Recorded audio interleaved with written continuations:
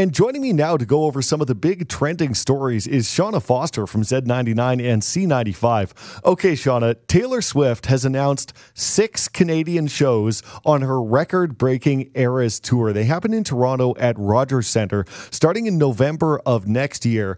And I've got to know, how many plane tickets to Toronto have you booked already? You saw me skip into the newsroom? I did, yes. With You are the news? over the moon today. You and every other Swiftie north of 40. It's amazing. We've been waiting for this, Taylor. You know how hard we've been waiting and wishing and hoping, and now it's here. Taylor Swift announced this morning 6 shows on the Eras Tour, all of them in Toronto, which makes sense because the reason that she didn't do a whole full-on Canadian tour is because of cost. It costs a lot. She's only playing these massive stadium shows. So for financial reasons, this does make sense to do a chunk of shows in one stadium. It's kind of cool how artists are sort of setting up camp in one city now and just doing shows until basically people stop coming. You have to think about how Toronto is going to be lit up. Like, they will be renaming streets. It's going to be a massive thing when Taylor Swift comes to town in the big smoke for 6 nights. There's 6 shows starting November 14th. I think I'm just going to stay for the week. I mean, why would I come home? I'll just go hang out in Toronto for a week. No, that sounds perfect. All right. Also, speaking of singers, there's quite a bit of drama around Lizzo and this lawsuit she's facing. And Beyonce is now taking some kind of subtle shots. This is something I never would have predicted. I feel like as fans of Lizzo's music and fans of her, this came as a huge shocker. So her backup dancers, and there's a big group of them, they have leveled some really ugly accusations. They've launched a lawsuit.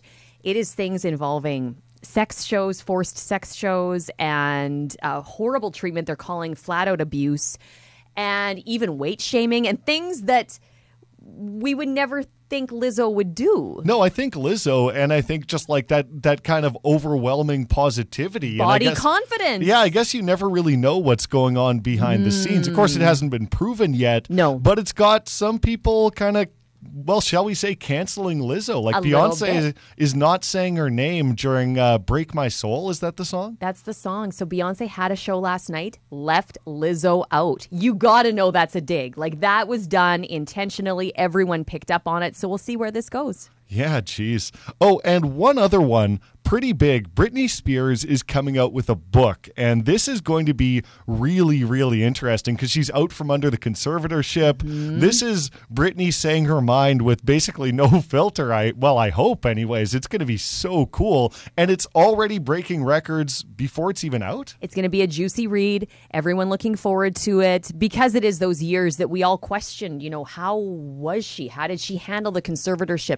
Apparently, it is no holds barred. She lets loose in this book. It drops in October, but is already a bestseller just based on pre-sales alone. You can buy a pre-sale online, and they're expecting this to break Prince Harry's numbers for Spare, for his book, which is like in the Guinness Book of World Records now is the biggest best-selling novel. That's going to be some kind of interesting. What I'm really interested in are those really young years. Because she was like #1 singles when she was, 14, 15? Just young, and you wonder what that did to her. Exactly. Like, when I was 15, it was like, let's go on our bikes and ride to the 7-Eleven and get a Slurpee. It's not let's play a sold-out show for thousands of fans and make millions of dollars. Like, I just can't imagine what it must be like to live through that. But I guess we're going to find out. Do we have the title yet?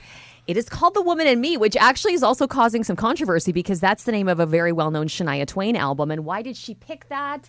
Did she maybe talk to Shania about using it? And so a lot of people were wondering, what's the symbolism in using the title of a Shania Twain song? We'll find out October 24th. Just like the Taylor Swift shows, we're just going to have to wait a little bit longer, but it's going to be some kind of fun. Thanks, Shauna. Thanks, Taylor.